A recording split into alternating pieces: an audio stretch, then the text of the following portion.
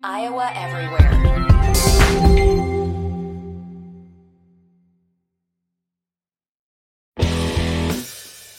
It's time for Miller and Williams on Iowa Everywhere. Presented by Prairie Meadows Racetrack and Casino. This is Iowa Everywhere. All right, welcome to Miller and Williams here on, if you're watching live on YouTube, it's Thursday the 29th. If you are on the podcast feed, you are likely consuming this information, this glorious program, on Friday the 30th of September.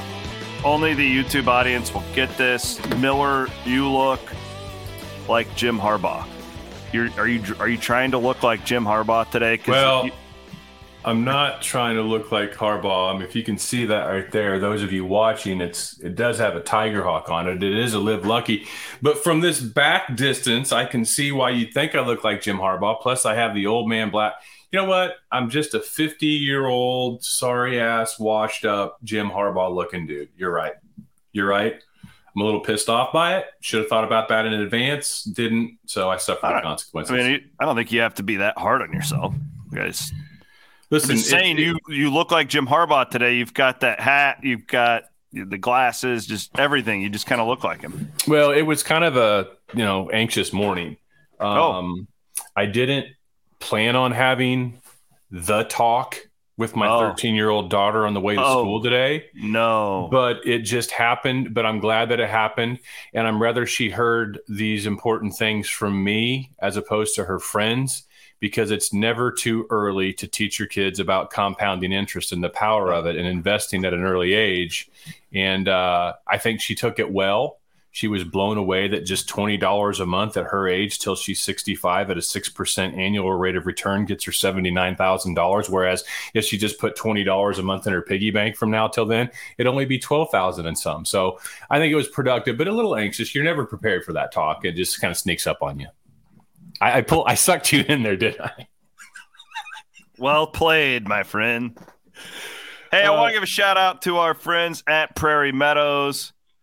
Get on out there this weekend, especially if you're an Iowa State fan. You're on the road. You're not going to Kansas. Get on out and hang out. Big weekend of thoroughbred and quarter horse racing coming up this weekend at Prairie Meadows, the presenting sponsor of Miller and Williams here on Iowa Everywhere. We got a lot to get to today. I want to start, though. Well, first of all, if you're an Iowa State fan, you're not going to Lawrence. What's your problem?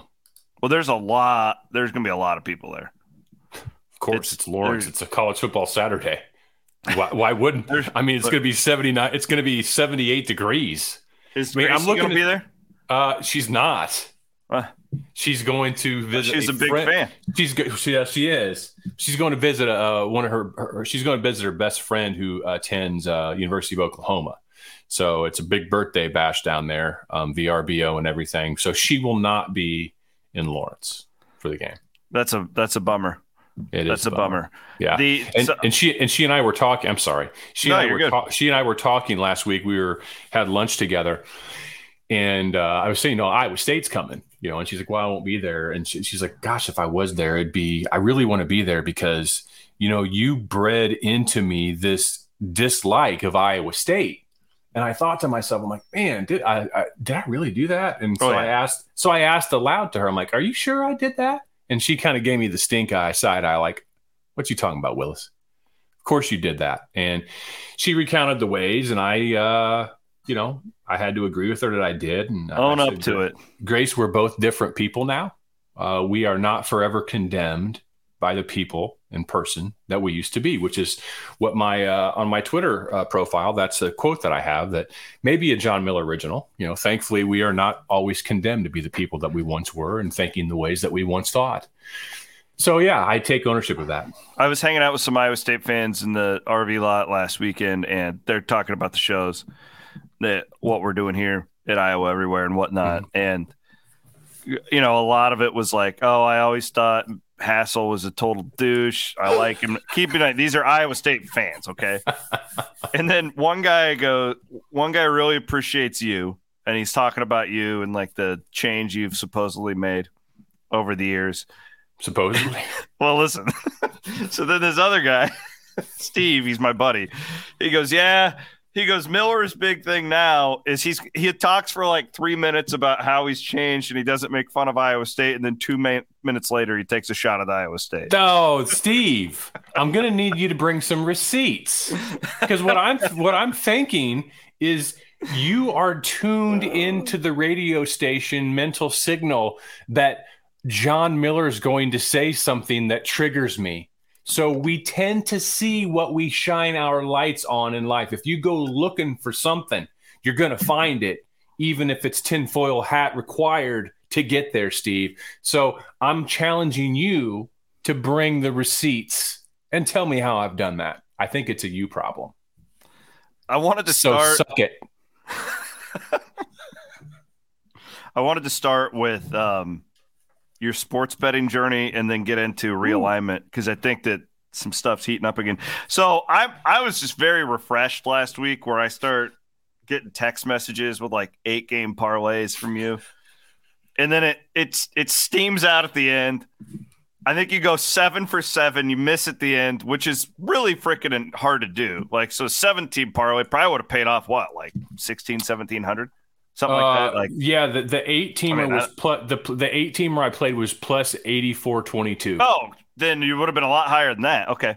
Yeah, it'd probably been plus 5,000. So that's brutal. Like that you go that far, and then I'm like, he's out of it now. And then I wake up Sunday, Miller's got a couple more parlays, and it's like, oh man, we have created a monster here. I love it. He's back. I love it. Yeah. So yeah, the 7-teamer, everyone's like, hey, why didn't you hedge that, knowing that the first 7 hit, and you had a half-hour window till the Ohio State-Wisconsin game started, and my 8th leg of the 8-leg parlay, I took the under at like 56.5 on Wisconsin and Ohio State. Now, I live in Missouri, and Missouri does not have legal sports wagering. I live about 15 minutes from the Missouri-Kansas border. Kansas has legal sports betting. So if I would have been in Kansas, I would have hedged. So I put $40 on this 8-leg, which is dumb. $40 is way too much to wager on. Yeah, you need to put parlay. Like 10 max. Learning lessons, Chris. Learning lessons. All right. All right. So I put 40 on it. And obviously, at that point in time, if I would have been able to hedge it, I would have gone and thrown a couple grand down on the over on Ohio State and Wisconsin. Not that I would normally wager a couple grand on a game. It's just that if the 8-legger hit, I was going to make like $3,400. So I probably would have hedged like $1,500. I'd have gone and made a wager on the other side. So worst case is I would have made $1,500 on a $40 wager, right? No so doubt. that would have been Absolutely. the thing to do. But I couldn't do that. I didn't have time to get to make a run to the border. Let it ride, baby. So I let the baby ride, and it sucked. But the thing is, when I went on Saturday morning to place my wagers, I'm doing the overpass thing. So I take the first exit once I get into Kansas from where I live in Missouri, and I take the exit, and then I pull over on the shoulder of the exit ramp complex. There's 5 or 6 other cars parked on the shoulder under the overpass, and I'm like, these people got to be doing the same thing I'm doing. So I did my business. I pull away, and I'm like looking, and it's all people like me. Just one solo dude in the car, flashers on, hazards, sitting there with their phones making their wagers. And I begin to feel convicted. Like, is this really a path you need to go down, John? So anyhow, that was Saturday. It's all for podcast fodder. It is. It really is. It's all for the show. It's all for the show. And then so I missed out on my 8-legger. I also missed out on a 10-legger. That would have paid me $400,000. These are sucker bets. What they are you doing? They are, but I got 9 out of 10 on the 10-legger. Okay, that would have paid $400,000. But hey, I'm 9-3 on my picks this year, right? You know that. That's right? even more important. That's more important. So I'm like, you know what? Fade me down. I got to be down. I made up some excuse to get to Kansas on Saturday morning before the NFL kicked off, and pulled over onto the lonely highway there, and FanDuel at that particular. I'm new to this, so I'm gonna circa whomever. I'll go where we go, right? Yeah. I'll go where we go. Well, that's why I was wondering, who's your book down there? Because I don't even know what books are in Kansas. Name it. Like my Twitter, they're all there. Full of advertisements for all of them. Okay. I'm blocking them. them. So wager like a generated same game parlay pops up. Okay, and it was for Monday night, and it's for maybe it was Sunday. I don't know. Whatever the the Cowboys. The Cowboys. Anyway, so 4-teamer pops up, says Zeke 56.5 over. Saquon Barkley 77.5 yards, Cowboys plus 1.5, and then there was another. So it was a 4-leg same game parlay. So I'm like, okay, whatever. I threw some money at, won $400. All right. So essentially, here's where we're at. All right. I funded my account with $1,000. Not saying I'm going to wager $1,000, but that was an even number, so I can see a line of demarcation. I guess 100 would have been even too. So I made my wagers on Saturday, and I got a boosted wager like plus 2 or 200 or something on Kansas and Duke. So I leaned heavy into that. I think I might have put a C note on it because I thought for sure Kansas on the money line, it was like plus 200, plus 300 on the money line. Okay. Yeah. That line, that one got split because it got up to 9 and then it got back down to 7, and it kind of depended on when you got it the week. Right. So it was a boosted, FanDuel chose to boost that wager to get people to get in, to feed the beast, give the kids free crack. Okay. Yeah. So I took advantage of them. So basically every play I had on Saturday was quote unquote free because that one hit. I felt really good about that one hitting. So I leaned harder into it. So I hit the plus $300 or plus $400 one on the Monday night NFL parlay. So I'm coming into this week at $1,400. Okay. Yeah. After all the zaniness and craziness of missing out on the parlays, I'm plus $400, so plus. Got any hot plays? Any big tips for the audience? I don't. 8-team parlays that we're going to throw at the audience? I'm not going to share my picks ever in advance of the games happening because you do not do what I do. As you know, it's silliness. I love playing parlays. So this week, last night, I don't even know how many wagers I have. I was in a car yesterday for an hour, took Grace to an appointment. So I'm sitting in Kansas. I got $10 on this, $5 on this, $20 on this, $10 on this, So, but what I did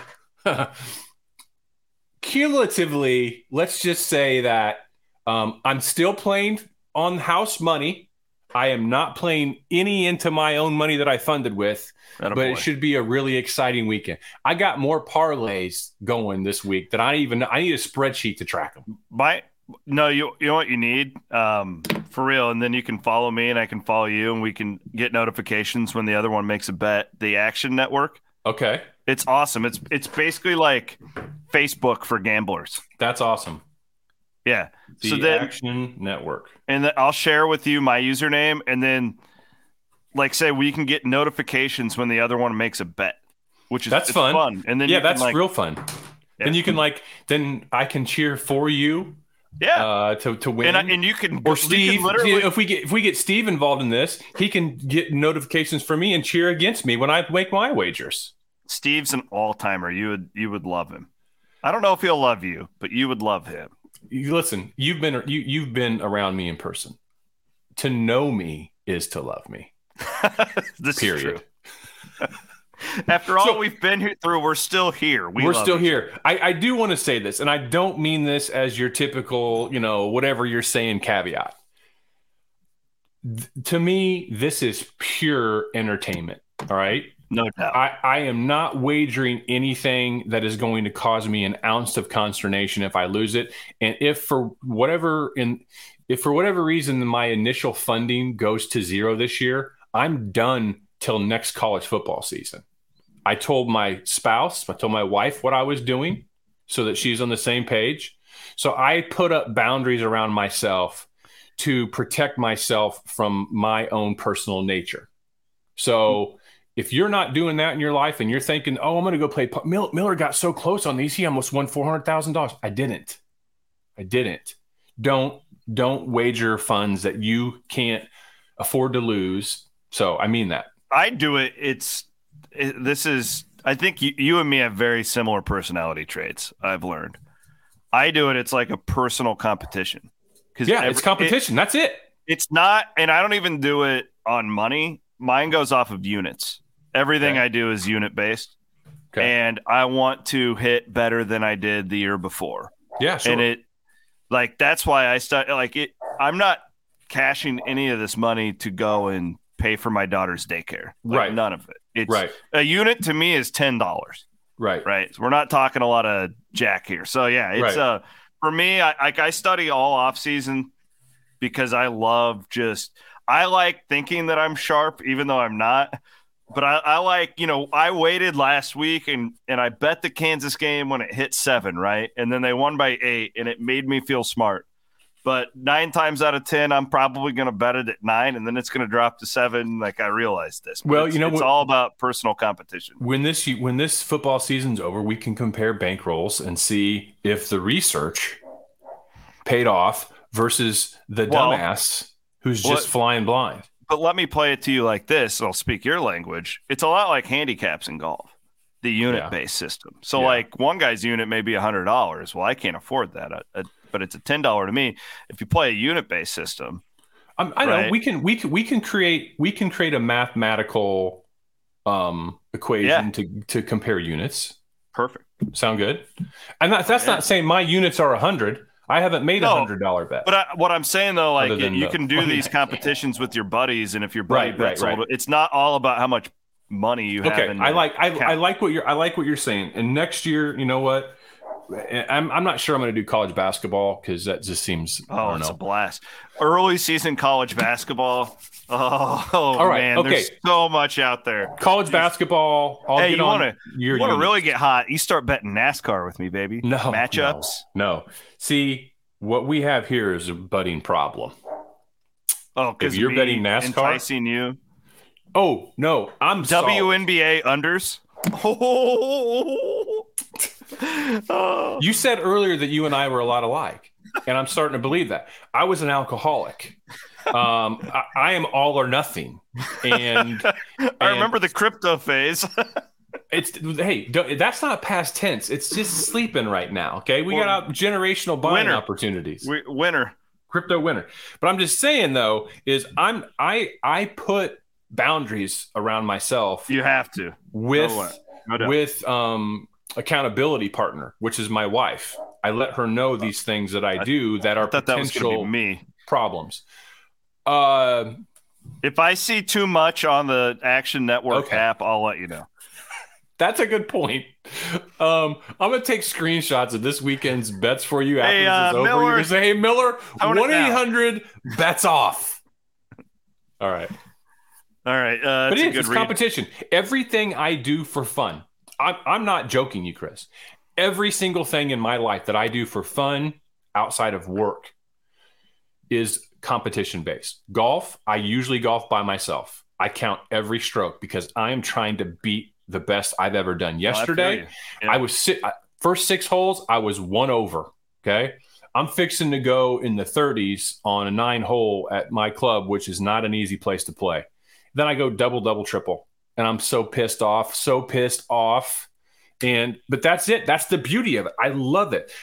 At night, a few nights a week, I play Xbox with my friends on headsets in a first-person shooter game. And it's tactical. It's competition. All I do is competition. So I get it. That's it. It's not about the Benjis. Let's get into this realignment report from Dennis Dodd. I believe a Kansas City guy. Doesn't Dennis live in Kansas City? I think he's Missouri based. Yeah. Now, not to be arrogant here, he didn't report a lot of new stuff. Right. But the fact that he was reporting it means something because he's been around for so long and is one of the trusted guys. But I'm just going to read from this CBS report from Dennis Dodd, and then we can break it down. I pulled out a few key paragraphs. The lead is the Big Ten's continued pursuit of 4 Pac-12 schools is leading to concern that another round of expansion could collapse the Pac-12. Industry sources tell CBS Sports. This, as Big Ten Commissioner Kevin Warren continues to seek an offer from Amazon or potentially another partner for additional Big Ten football media rights revenue. An offer deemed substantial enough would likely convince Big Ten presidents that California, Oregon, Stanford, and Washington would be valuable additions to the league from the Pac-12. The figure is believed to be less than $100 million annually. Now, he goes on to say if that would happen, he's reporting that the Big 12 would likely get Arizona, Arizona State, Colorado, and Utah, which has been out there for a long time now. Oregon State and Washington State would go to the Mountain West Conference. I just think it's interesting. Here you have the Big Ten just signs a record-breaking TV deal, and they want more, according to this report from Dennis Dodd. Now, John, first of all, like what's your takeaway when you read this as far as timeline goes? Because I thought, a little bit of me thought when the Big Ten makes this announcement, they ink that deal, they turn down money from Amazon. Amazon reportedly offered more to the Big Ten than CBS, NBC did. They take less to get that network television spot. I thought at that time, man, we're probably at least 10 years away from more expansion if the Big Ten wanted to do it. This makes me think that this might not be dead. I don't think it's dead. I think it's fait accompli. It's just a matter of when. And I think that the creating travel partners for USC and UCLA is very important. So I think that this is going to happen, and it probably is going to be those 4 schools. And also, if you include Cal in it, you might reduce some of the heat that the California legislature Board of Regents is trying to throw at UCLA's way, saying that UCLA can't leave the league because it's going to cause harm to other, California Regent member schools, whatever. So I think it's going to happen. I think, why didn't it happen a few months ago? I think it comes down to logistics, and I think it comes down to inventory management. I don't think there was enough space for an Amazon carve out relative to what the Big Ten wound up signing just a month ago to TV windows, the 11 o'clock window, the 3 o'clock window, and the primetime window. All right, on a college football Saturday. I don't think there was enough of a carve out because NBC wanted in. They paid probably more than market, and that also helps them get some games on Peacock, their fledgling streaming network, which is important to them to get more and more eyeballs familiar with and subscribing to Peacock.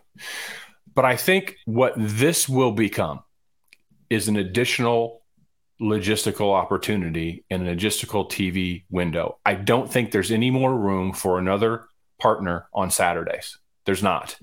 There's no more room unless you create a new window, and you can't. I guess you could create a late night at Pac-12 after dark window. That's possible, okay, but that's very, very regional. But you can't create a 9:30 Central Time in the morning window either. I don't think you can do that. I think this will be Amazon will come in.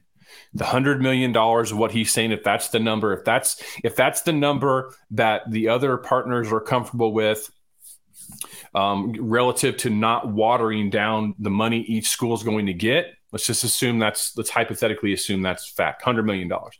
Amazon writes a check for $100 million for Big Ten Friday Night Football. Friday Night Football on the Big Ten does not compete with the NFL on Thursday nights. There may be a couple of games on ESPN that nobody wants to watch. It's the MAC and some others, but nothing really compelling. Nothing as compelling as you would see relative to a Big Ten Friday night spot. That's what I think is going to happen. You think it would be like a real game then, and they're not just going to put Indiana and Illinois in that spot? That's a real game. I mean, what I mean. That's better than Kent State versus Ball State. So the reason I asked the question the way that I did is if you read a lot of reporting on this, there's going to be X amount of Big Ten schools that are anti doing this, and it seems to be a lot of those lower end football schools that don't want to basically be forgotten about, right? To be the ones on streaming all the time, putting all of our games on Peacock, because Iowa, Michigan's never going to be on Amazon on a Friday night. Right. Ever. No, you're right. So they have to get the votes is what I'm saying. So I'm just curious, like how, I don't know. I'm just talking through this thing here. But it's, from what I've read, there's going to be a vocal part of the Big Ten, probably your Northwesterns, that are fighting. They don't want any more expansion, but they won't win. I don't think they're going to win because, so you're saying, let me ask you a question off of your hypothetical. Yeah. Northwesterns of the world are going to fight expansion because they don't want to be relegated to bad TV windows. Is that your Yeah, thinking? I mean, just generally less exposure. Yeah. Okay. So as you and I have talked before, and as you're acutely aware of, the revenues relative to federal grant dollars that are generated and then resources that get pooled from an academic alliance dwarf the monies that we're talking about relative to football and sports contracts, maybe 7x, maybe 10x. All right. Mm-hmm. So when these presidents of Northwestern and other Big Ten schools see the opportunity to welcome Stanford, Cal, two amazing academic institutions. Washington should have taken Stanford over UCLA in the first place, in my opinion. But yeah, whatever. I don't disagree. Washington and Oregon are also members of the AAU. I'm just telling you, I think at some point in time, the presidents are going to want to win. They're going to win. I think this happens too. From what I've read, just from a pure football standpoint, I don't think this is great for Iowa, for what it's worth. I mean, you're staring down the barrel of the end of the Big Ten West. I mean, will they geographically, because of where they're at in the Big Ten, have to go west more? I don't know. Or is it just going to be a rotating? So let's say a flight from USC to Iowa on a charter is what, 2.5 hours, maybe 3? 3, yeah. Let's say it's 3. How long is that charter from USC to Ohio State? 4? Maybe another hour of flight time? Yeah. God, it seems like when you fly west, it just takes longer. But because it is farther. But I know, living in Kansas City, I can get to Atlanta in 90 minutes on a plane. I can get to Cleveland in 90 minutes on a plane. It's more the time zone thing, isn't it, though? I mean, why do all these Big Ten and Big 12 teams always lose when they go out west? Like, for sure. Right? It screws your clock up, like that type of deal. And I don't even know. I don't know. Pacific to East Coast is a 3-hour time zone difference. You're right. Yeah. I'm not saying it's simple. I'm just saying I don't see this as a deal breaker. I think it happens, and I think it's Friday night Big Ten football. And yeah, you're right. The end of the Big Ten West isn't great for Iowa. It's a pretty favorable division to be in relative to Iowa's punching power or punchlessness, as we'll talk about here before we're done today. But it is what it is. I mean, hey, Iowa, hey, Northwestern, you're getting $80 million a year. Deal with it. I don't believe Northwestern, go build your new, like, middle of the pack Premier League soccer stadium that you're looking to build in Evanston. They can tell me whatever they want. I don't believe for a second that USC and UCLA just openly agreed to do this without talking about having traveling partners. No doubt. Prior to making this jump. No doubt about it. Don't believe it. I don't believe it. There's no doubt. I totally agree. We're talking Game of Thrones here. We're talking, we're talking multiple houses. And the Big Ten right now is in a really, really good position. I think better than the SEC. And I am not one of those guys that has a Big Ten banner on the other side of this TV that you can't see. I'd never do a Big Ten chant like the SEC fans do for the SEC. I think it's so stupid. I don't get $1 from Iowa getting $80 million by being in the Big Ten. Yeah, and your ticket prices aren't going to go down either, folks. Well, yeah, and I'm not a. You know what I mean? Yeah, you're right. So I don't care about that. I talk about this from the standpoint of, Chris. Again, I talk about this, and a lot of the things I talk about. It's a matter of competition. I love being right, and I know you love analyzing the business of college athletics. And when you're a sports talk show host or a podcaster, it's competition. We want to be right. Unlike some hosts that will just say things to get you agitated to call in, which I did for a previous part of my life. But I prefer to be right. I love the competition of analysis. I love saying things or bringing up topics to you or anybody that you might say, huh? Miller was right. Yeah. I never thought about that, So all right, well, I'll roll this into the Big 12 in my conspiracy theory here. I know I've touched on this before. There's a lot of reporting that Brett Yormark and Kevin Warren are quite chummy. You did talk about that. A little bit more that we found out this week in this Dodd report. That sounds like it's like a investigation like into the president or something. Dennis Dodd's report on this. Was wondering where you're going. So I've been reporting to my premium subscribers at Cyclone Fanatic for well over a year now, Amazon's interest in the Big 12. I have pretty good sources, and this helps the Big 12 for a couple of reasons. If Amazon and the Big 10 get into bed in any capacity, this helps the Big 12, and let me explain why. There's the obvious reason that if the Big 10 comes in and further disrupts the Pac-12, clearly those schools are going to now look at their current situation and say, this isn't sustainable for us. Now the Big 12 is the clear-cut option. Good for the Big 12. More importantly, I think Amazon is much more likely to throw a big number at the Big 12 if it's not just bidding on the Big 12, because that's not much of a college football destination. But if Amazon can say, okay, we're going to have our Friday night Big 10 game of the week or whatever, and we're going to have one Big 12 game a week. Maybe it's on a Friday as well. Maybe they have 2 games going. I don't know. Maybe it's on a Wednesday. It's not crazy. Plus, we're going to feature X amount of Big 12 basketball games per year, the premier conference in college basketball. Yep.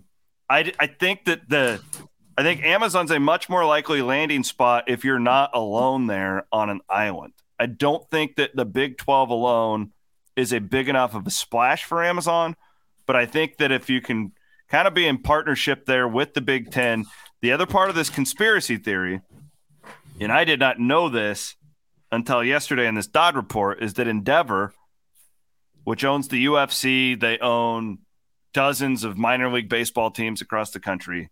They are the media advisor for both the Big 10 and the Big 12. And it's just looking more and more to me that these two conferences have a lot of the same interests going forward. So just that is my conspiracy theory. These two new commissioners, right? Not from college athletics.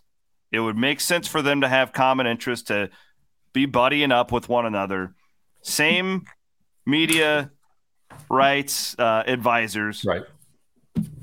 And the money aspect for the Big 12. I think that if you're an Iowa State fan watching this, you should be watching it very closely, what the Big 10 is doing. I think you made a lot of really good reads. Now we'll see over time if they prove to be accurate, but I consider them good in the base human way because I think them too. So, of course, I think you're brilliant. Amazon is, if you ask somebody, what's Amazon? What do they do? What are they? At their core, they are the greatest logistics company in the history of logistics. Maybe, UPS, things like that. But Amazon is a bundling and logistics marketing company. Amazon Prime is one of the most genius business decisions in the history of business.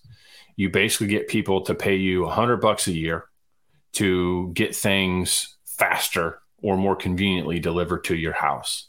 Then they worked out the logistics to where they could make that work. It was a loss leader for a long time, but that the annual revenues that they get from their Prime subscription service pays a lot of bills. In their Thursday Night Football, the sales of Amazon Prime subscriptions since the start of this year have gone through the freaking roof with the launch of Thursday Night Football on Amazon. Okay. So Amazon has a history of overpaying as first to market mover. That is their story.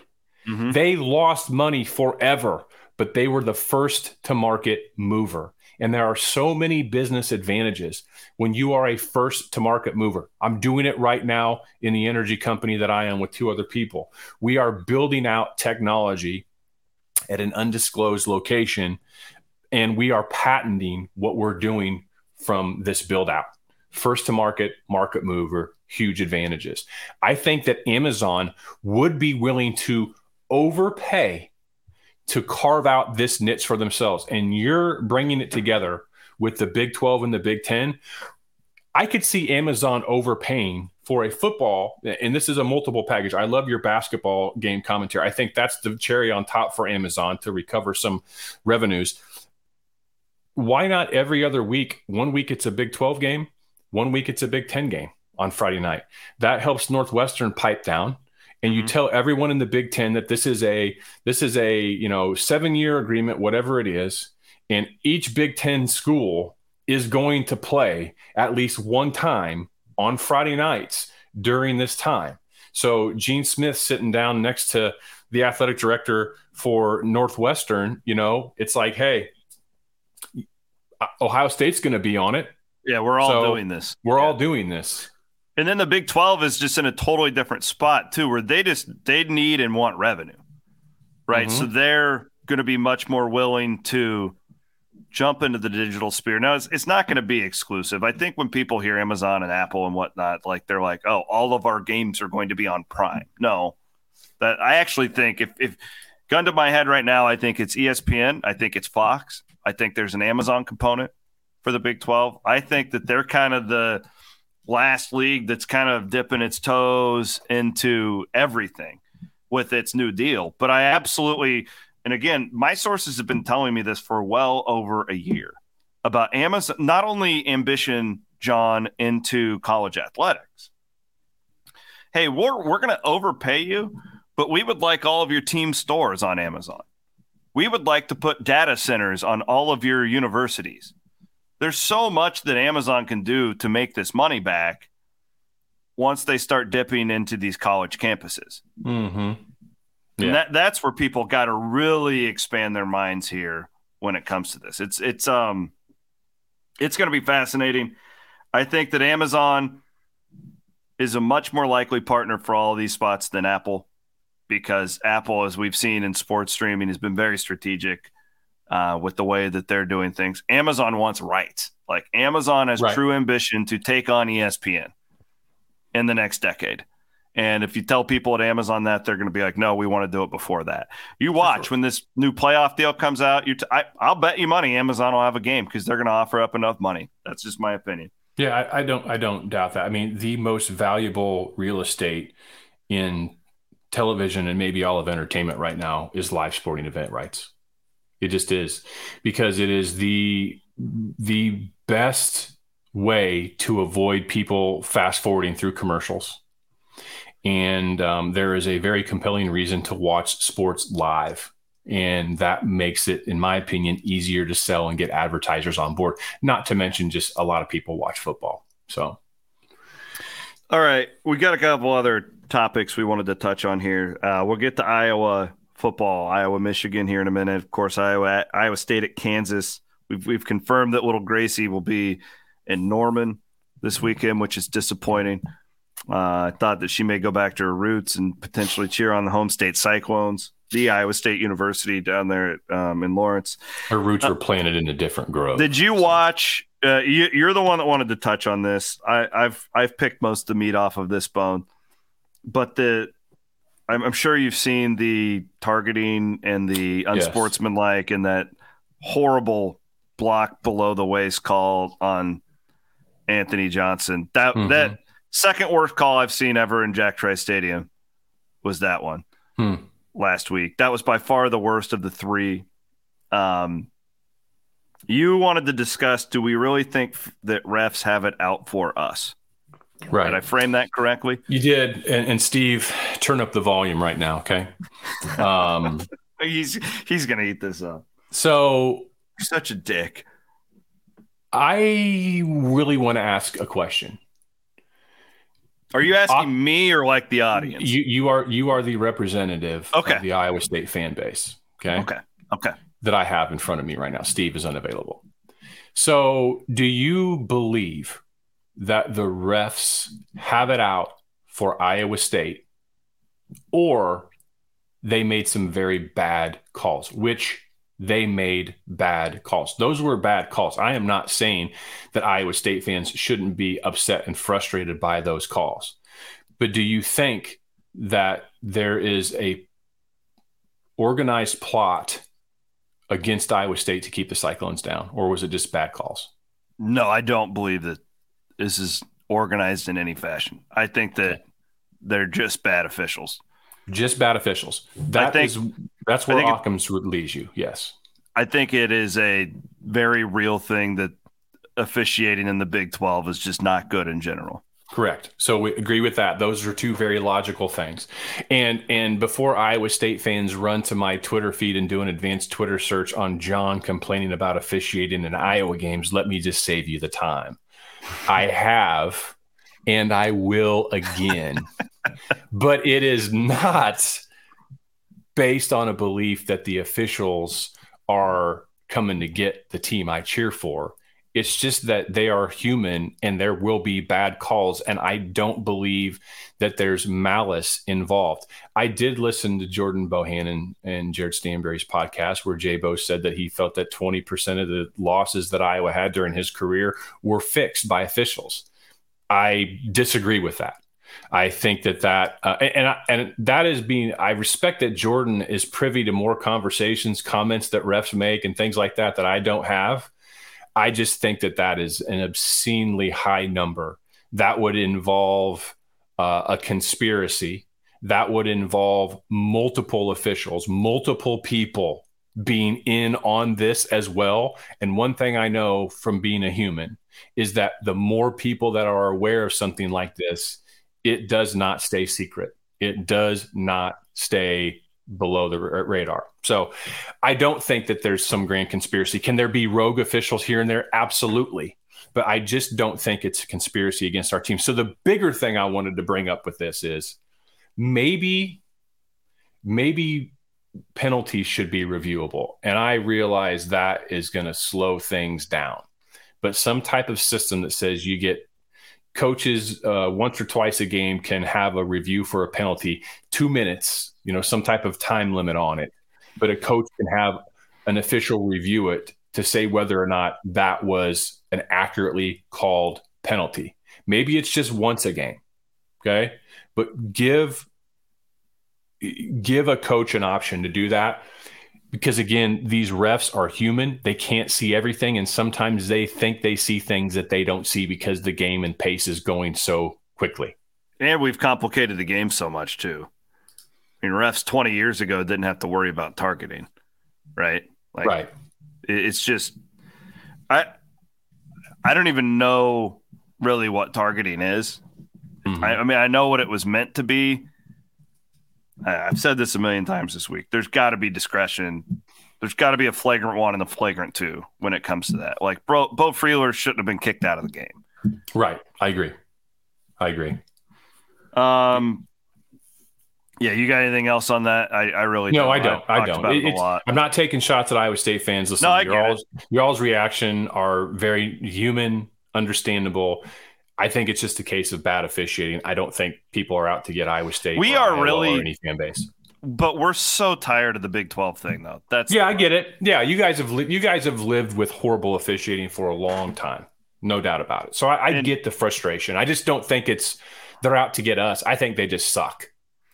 Bruns, did you listen to Bruns's reaction? Part of that, no, I didn't get a chance to listen to all of it. So he explained it really well, like because I had a lot of Iowa fans reaching out to me during that game and saying, "Hey, why does the officiating suck so much in this league?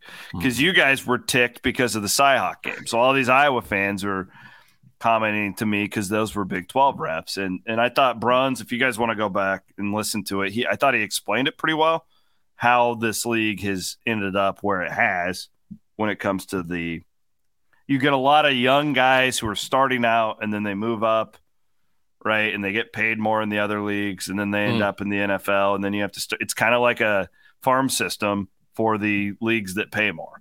Maybe they could get Amazon to cut out a little spiff to pay the officials more. Isn't it part of shouldn't that you're kind of kidding, but the more money we're making, like, shouldn't we consider making these guys full-time employees? The conference, yes. The schools need to agree to give the conference the autonomy to carve out 1%, whatever it is, yes, to increase the pay pool to develop and retain competent officials, yes. Especially with gambling. Yeah. Like, there's just a lot more on the line now. I think the member institutions should demand it, because Iowa State, you can't afford, when you have a great season and you're competing for a championship, that something like that can basically take away your opportunity to advance your brand. Iowa State is good enough where you can usually overcome one terrible thing, maybe sometimes two. On a game like the Baylor thing, I mean, they basically were unless you're playing against Iowa's offense, and you can overcome 5 of them. Baylor's a lot better than Iowa, right? Like, so, to me, like, they were not spotted. Baylor still, Iowa State could have done things. I acknowledge all of that. But, I mean, Iowa State had stopped Baylor on those drives. Mm-hmm. I was listening to it. And Baylor ends up with 14 points. Iowa State was just not good enough of a football team to overcome that. Mm-hmm. They're just, and they probably won't be. Like, this is not a deal where you're at Iowa State going to have that much more talent than the good teams in your league ever. Mm-hmm. So that's what made it a very frustrating day. Yeah, at Jack Trice Stadium. I get it. Is Spencer Petras, John, going to be Iowa's last cement-shoed quarterback? Is this the end of an era this year in Iowa City? Gosh, I hope so, Chris. I was thinking about that this weekend and watching pretty much every other football game that I watch, that I keep seeing these quarterbacks keeping drives alive with their feet. That doesn't mean they're running for first downs necessarily, although some do. It just means they're able to buy themselves more time in the pocket to scramble and get away from that first rush of the defender with good pocket presence, but also good footwork, lateral quickness that gets them out of the pocket, looking downfield, then making the decision, should I throw it or should I run it? Iowa doesn't have that with Spencer Petras. They didn't have that with Nate Stanley. They had that to a degree with C.J. Beathard, but they didn't with Jake Rudock. They didn't really with Ricky Stanzi. And they didn't with Jake Christensen. They did a little with Drew Tate, and they certainly did with Brad Banks. But by and large, the theme is that Iowa typically brings in statuesque, cement-footed, pro-style, prototypical, old pro-style quarterbacks. Pro-style anymore, to me, it's change. Look at the NFL. Look at what you're seeing. Look at the quarterbacks that are now starting to come into this league and are changing things in the way that the game is played. Then you see it even more in college, more dual threat quarterbacks in college. High school, I would bet it's 90%. 90% of offense around the country in high school is shotgun with a quarterback that can move his feet. So that's only going to become more and more prevalent in college. And Iowa's present system is only going to become more ossified and archaic. I'm hoping that Spencer Petras is the last dinosaur. I don't know if your kids ever watched that movie. It's not worth it.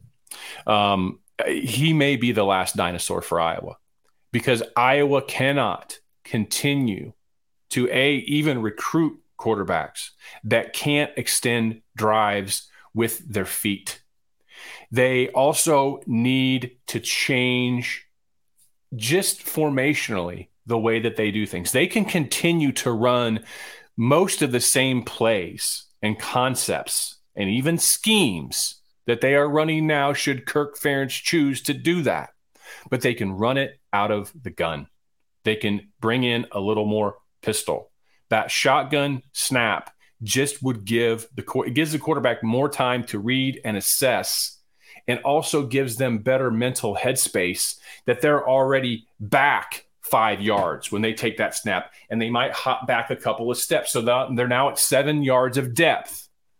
And they've done that in less than half the time, probably less than a third of the time that it would have taken to drop back, then get set up. Half of their count, 1, 2, 3. Ball's got to be gone, 3 seconds. Half of that time under center is spent getting back into position.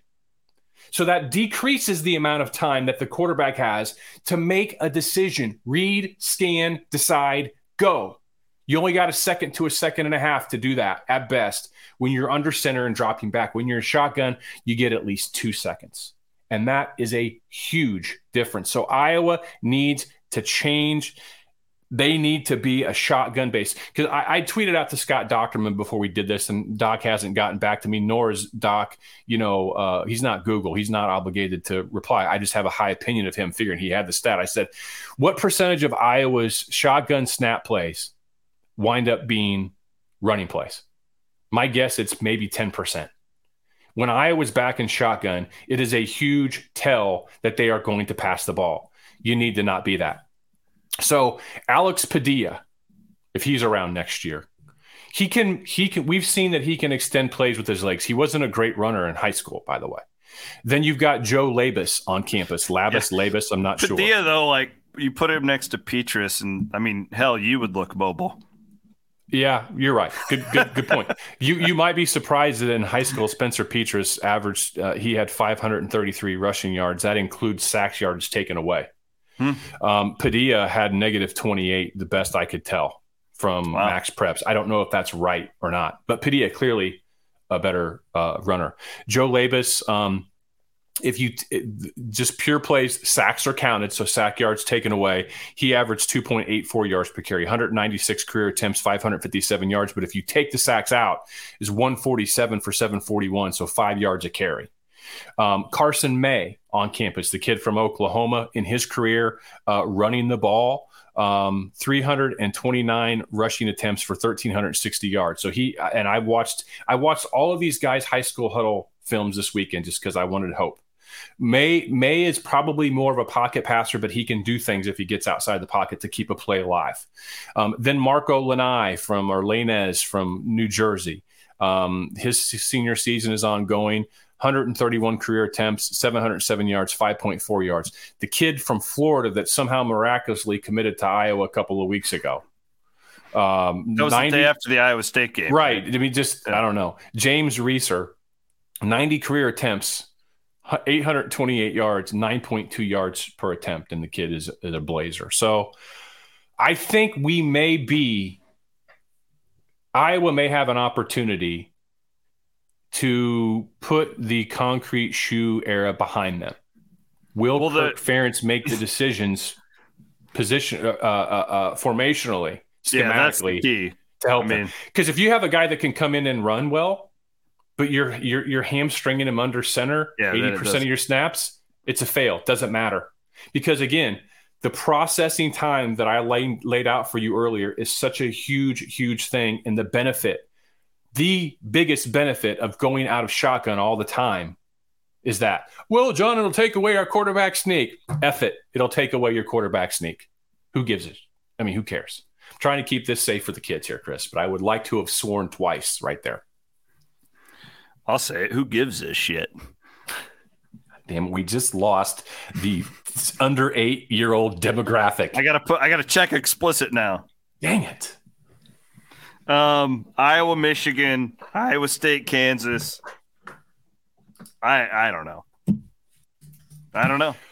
I would bet Michigan if I had to. I wouldn't touch this game though because it's a weird game to me. I am pretty confident in Iowa State. I like a bounce back for Iowa. I like the fact that everybody's talking about Kansas. Right. Like they really haven't played a great schedule. I'm in on Iowa State this week. I am staying away from Iowa as far as being too confident either way. Iowa State has something that travels, and that's a defense. And I just don't think that Kansas has seen anything like the heat and smoke that Iowa State's going to bring defensively this game. Kansas's quarterback is so much fun to watch, but it's not like Iowa State's defenders haven't seen something-ish like that. All right. So and unless the guy is just the next coming of the Baltimore Ravens, Lamar Jackson, which I don't know that he is yet. I like Iowa State to win this game outright. It's reflective in many of the small parlays that I have made. I do have like one that has Kansas in it, but it's like, I didn't want to put all my eggs in Iowa State's basket. But again, these are like appropriately wagered parlays, like $10 parlays. As for Iowa, $40 on an 18 teamer. Life-changing money, son. So as for Iowa, I have one $10 parlay that has Iowa on the money line, Illinois on the money line, and a couple of underdogs on the money line. But in like legit, real John, you have to make this right call. Otherwise, you can't pay your mortgage next month. I'm taking Michigan, and I'm laying the 10.5 points. I think Michigan wins by somewhere between 14 to 17. I did listen to your podcast yesterday with Hassel. I caught a little bit of it. And one of you made the comment that, you're starting to think about Iowa and, this is Jim Harbaugh. This is where top 5 teams go to die and all that stuff. History does not wear a uniform this coming Saturday, for one.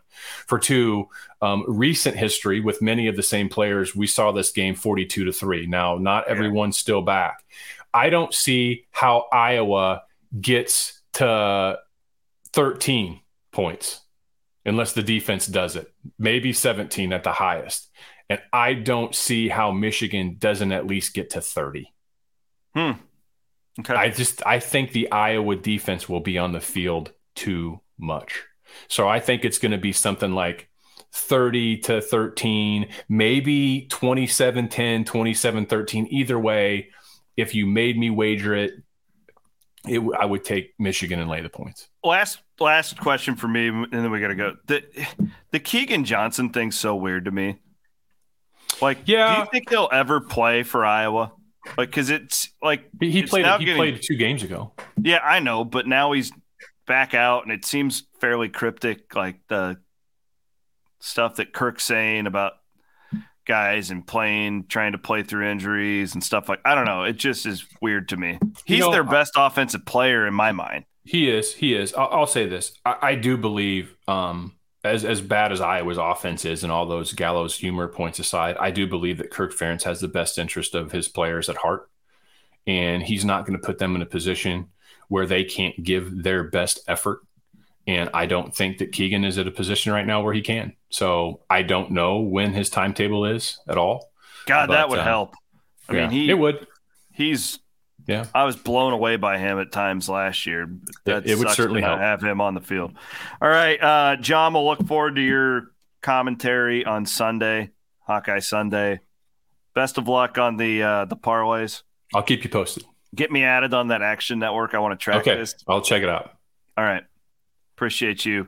Thanks to Prairie Meadows for sponsoring us here on Iowa Everywhere. Tell your friends, everybody. Have a great weekend.